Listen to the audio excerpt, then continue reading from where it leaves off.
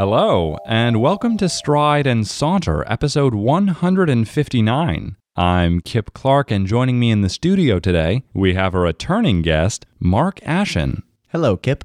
And I'm very grateful to have you here to discuss an acting exercise that I introduced to you a few months ago. To explain a bit to the audience, and we are going to demonstrate, both Mark and I have some experience in theater, which may have made you, Mark, a bit more open to this exercise than perhaps the average person. Of course, I should also clarify that you are pursuing work and a lifestyle in the theater in ways I am not. But I first heard of this exercise in an improv group, and we referred to it as the Yes Game, which very simply stated involves one person talking about something they love and the other simply affirming, not saying anything additional, not adding any commentary, really just saying yes, or perhaps some variations of it. And Mark, as you and I had discussed before this, I'd really love to demonstrate for the audience, and I'm going to try and work with the sound here. So would you mind telling me about something that you really love?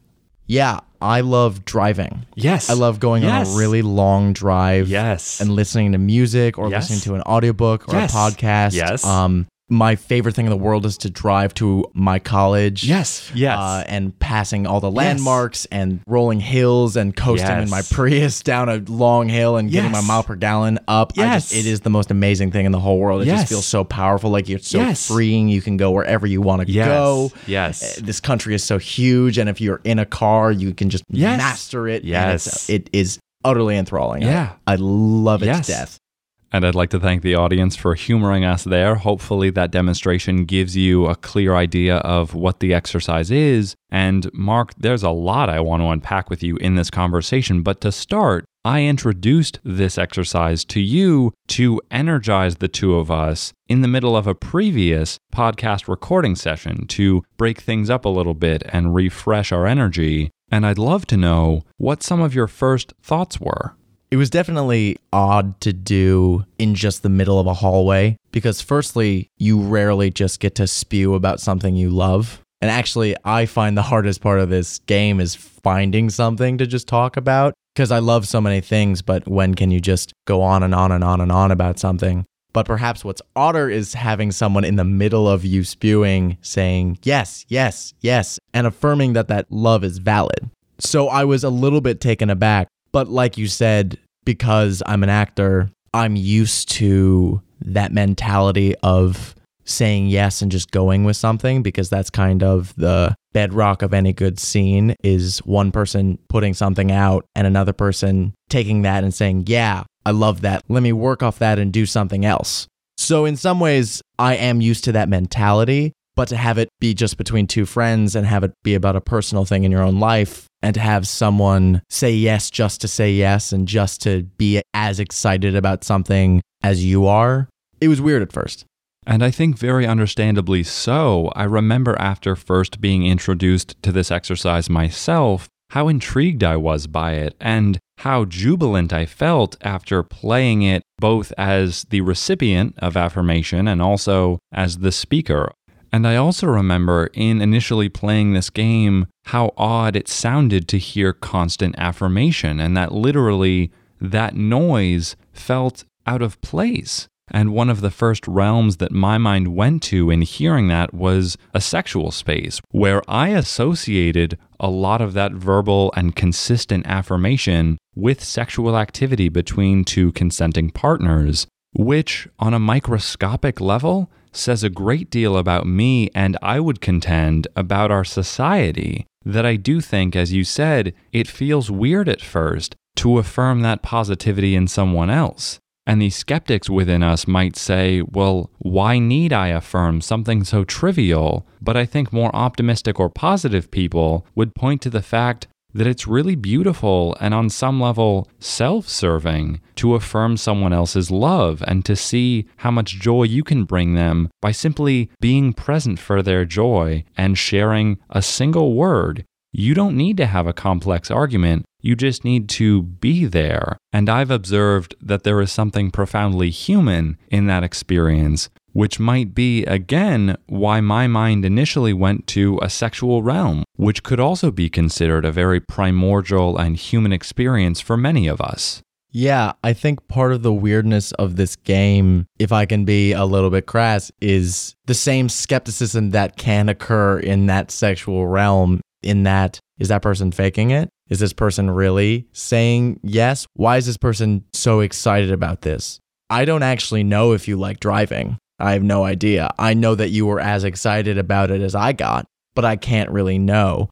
This game is really based on trust, that you are actually excited about what I'm excited about, in the same way that hopefully a consenting sexual experience is a trusting one and you can trust that affirmation. But I think the reason that many people might be averse to this game is that it requires a lot of trust, that the human connection that you are creating and the excitement you're creating as two people is real. And at the risk of sounding overly excited in a conversation about a very enthusiastic experience, that dovetails beautifully with one of my most distinct experiences in playing and observing this game, because as an older member of an improv troupe, we had recently welcomed a few newer members, and one of them, after playing this game for the first time, expressed how peculiar it felt and how out of place. And a senior member of the group chastised him for not playing along and being more excited, which I remember hearing and immediately thinking, okay, but you can't force sincerity. And ideally in this game, you want the other person to be sincerely excited about what you are excited about. But I realized in that moment that in many ways, this game essentially has nothing to do with what the other person is talking about.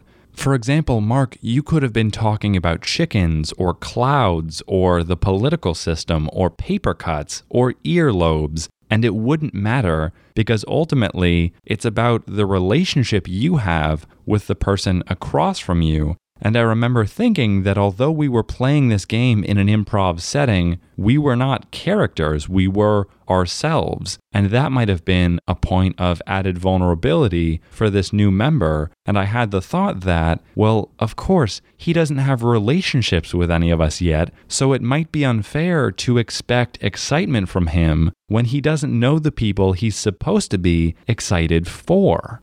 And what I find so rewarding about the game is that in this case, Mark, I also love driving, so it was great to see what elements of driving you find exciting and to vicariously experience some of your excitement for a pastime that I also enjoy. But had you chosen to talk about clouds or earlobes or anything else, I think the game really excels at promoting empathy. If you had chosen to talk about something with which I have no experience whatsoever, if all I do is listen and say yes, I can encourage you to open up more and more about a topic that I can learn a great deal about through your enthusiasm and arguably the most important parts of that subject or topic. Because in your enthusiasm, you're probably not going to share the negative elements of that experience or that item. And I find that to be really exciting on a profound level.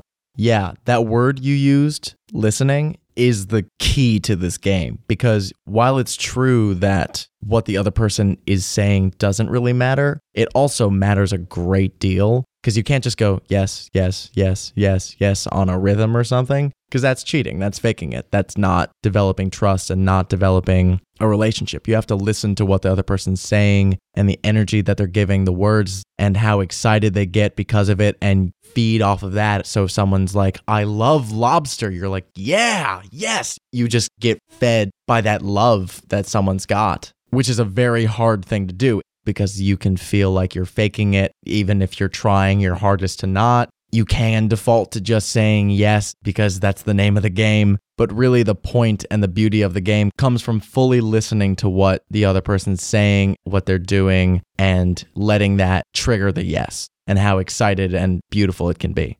And I think trigger is an exceptional word to use in this game because a slightly amended version of it involves partners switching off in this game. And so eventually I might have interrupted you to say, right, and those rolling hills that you talked about, Mark, I love running over the top of a hill and seeing what's on the other side. I think that's so great. and going on about hills, which you would then be expected to affirm in me. And so in that version of this game, I think it's beautiful to see how positivity can be triggered because people, being social, I think have great potential to enjoy moments like that, where our passions, hobbies, and specific loves might be perpendicular, but in that they are all perceived by human beings, they are simultaneously parallel. And I think it's so important to try and find those connections, and at the very least, even if you are never inspired by someone else's love,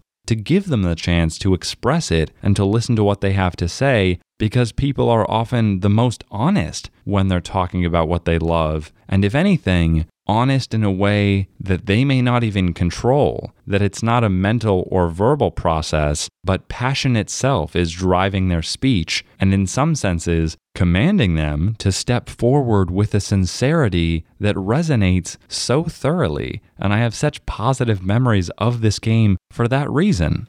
When I was thinking about this game, it came to my mind that we do it all the time. Me and my friend the other day freaked out about a movie we went to go see. We walked out and we were talking about, oh my God, this scene. Yes, that scene was amazing. Oh my God. We were playing this game and one-upping each other, but that's because we had a mutual experience and a mutual love of a thing. And we also have a very deep, profound relationship already where we love each other and it's easy to fall into that trust. I would argue that this game is perhaps its most powerful with people who don't really know each other and are asking to develop that close sense of trust out of nothing and don't know whether the other person loves what they love. And I also think it's an interesting exercise to pick something that isn't the closest to your own heart, something like almonds. I mean, I like almonds, but I think it's interesting if I were to play this game to say, oh, I love almonds. Almonds are so, when they crunch in your mouth and the taste, and you can make butter out of them and milk, and to go on like that and find the love in something that you don't necessarily love, and then have the other person find that same love or enthusiasm or intensity or whatever is triggered by this game, and just go with it and see where it takes you. I'm so happy that you brought up the example of sharing this game with a stranger or a newfound acquaintance, because in many ways, that's one of the best introductions you could possibly have to hear someone speak, hopefully genuinely, about something that draws out positivity and love from within them. And to your point about almonds or something else that might seem relatively surface level or arbitrary, what I've found in this game, as someone who wants to be more grateful for all of the things in his life, is that it's made me appreciate the little details and the elements of my life that I probably do take for granted. For example, how enjoyable is a nice warm towel after a shower, or perhaps coming inside from a cold rain? Or conversely, how nice is it to wake up to news that work or school is canceled, so you have the day to yourself and you can stay in bed and sleep a little bit more? I think there's a lot that may not happen for us in our daily lives, but is a part of frequent human experiences that we might not always point to. And it's also interesting to me that you mentioned movies and, of course, the film industry, because I think a lot of our lives in media revolved around spectacle and some things we might never experience, some super heroic feats that we might never enjoy or experience because that's not how our bodies, minds, or world work. And while I recognize and indeed personally indulge in the joy of fantasizing about other worlds and experiences we won't have, I think it's really valuable to actually take stock of one's life and the ordinary experiences that are in many ways spectacular. And that's what I think this game often guides the players, if you will, to take part in. And if any listeners are going to play this game, I would challenge them, if they encounter something that they don't love, for example, dancing. I personally love dancing, but I have a lot of friends who really do not, and we argue about it all the time. If I were to play this game with them, it's a challenge for them to agree that they love dancing. But imagine how cool it is if they go with it and they just accept that I love it unconditionally, and how I can trust that even though I know they don't love dancing, they're still jazzed about the fact that I do. So my challenge in a more succinct way is say yes to the things that you feel like you shouldn't. Within limits, use your discretion. But if your partner is describing something that they love that you, for whatever reason, don't have a relationship or have a somewhat negative relationship to. See what happens if you say yes with it. I wonder, Kip, if our enthusiasm for this game and the reason that you brought it to me and you bring it to so many people is because you feel like there is a lack of yes in our culture or our society or what have you, and that this is a tiny little antidote or challenge to that, or whether you feel like this enthusiasm and affirmation is around us. This is just a way to channel it into a tangible, concrete, real experience.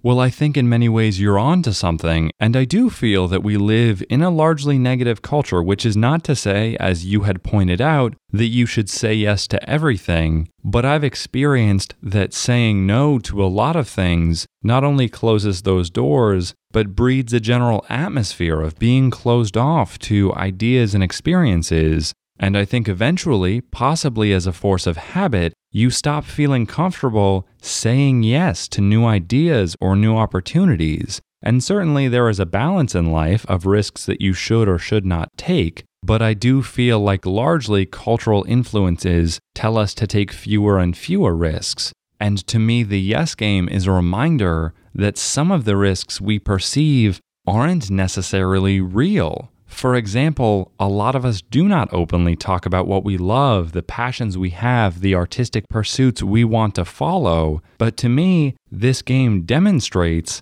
that the passion you have for something may be reciprocated by someone else, and if not that, may inspire them to be more open about their loves and joys in life. And I think so many of us have that unspoken perception that there are certain things we can't talk about. But to me, this game is a fundamental reminder of a lot of our shared humanity and what actually links us together. And one of those things in my mind being that genuine enthusiasm is contagious and exciting and so reinvigorating that often hours after playing this game, I'm still thinking about what a great experience I had. And of course, after all that we've said, what would you like the listeners to think about after listening to this conversation? I'd point to my challenge from earlier to try this game, know that it's weird and feels unnatural and like you're putting something on, but to just trust it and trust the person you're with and just go for it. Even if it's with a stranger or with an acquaintance or your coworker, just go for it and say yes with as much enthusiasm as you possibly can. Even and especially if the thing the person is talking about isn't something you hold dear. Because in a way, I think we are all just trying to find someone who will say yes to the stuff that we love. And perhaps the rules of this game can feel prescribed and not real. But I found if you just go for it and trust it, at a certain point, the enthusiasm on both ends is real. I really love that, and I actually don't have a ton to add. I too would encourage people to play this game, whether with close friends or potentially newer acquaintances. But additionally, I think it's a really rewarding experience to observe this game being played and to see what you might notice in how other people orient themselves towards positivity and what specifically they do or say as they are being affirmed or as they are speaking. And of course, Mark, I'd really like to thank you for coming on and talking about this. It's been a pleasure. Thank you for having me again. I love coming here. Well, as always, it's a pleasure. But of course, we want this to be a conversation among, not simply a conversation between. So for those of you listening, we'd really love to hear what you think and what opinions or feedback you might have. If you'd like to connect with us, you can find us on Twitter or on Facebook. You can also email us via strideandsaunter@gmail.com. And if you enjoyed this episode, consider sharing it with someone you know, as well as subscribing to the show. And as always, we thank you very much for listening. And from thought to word and voice to ear, this is Kip Clark signing off.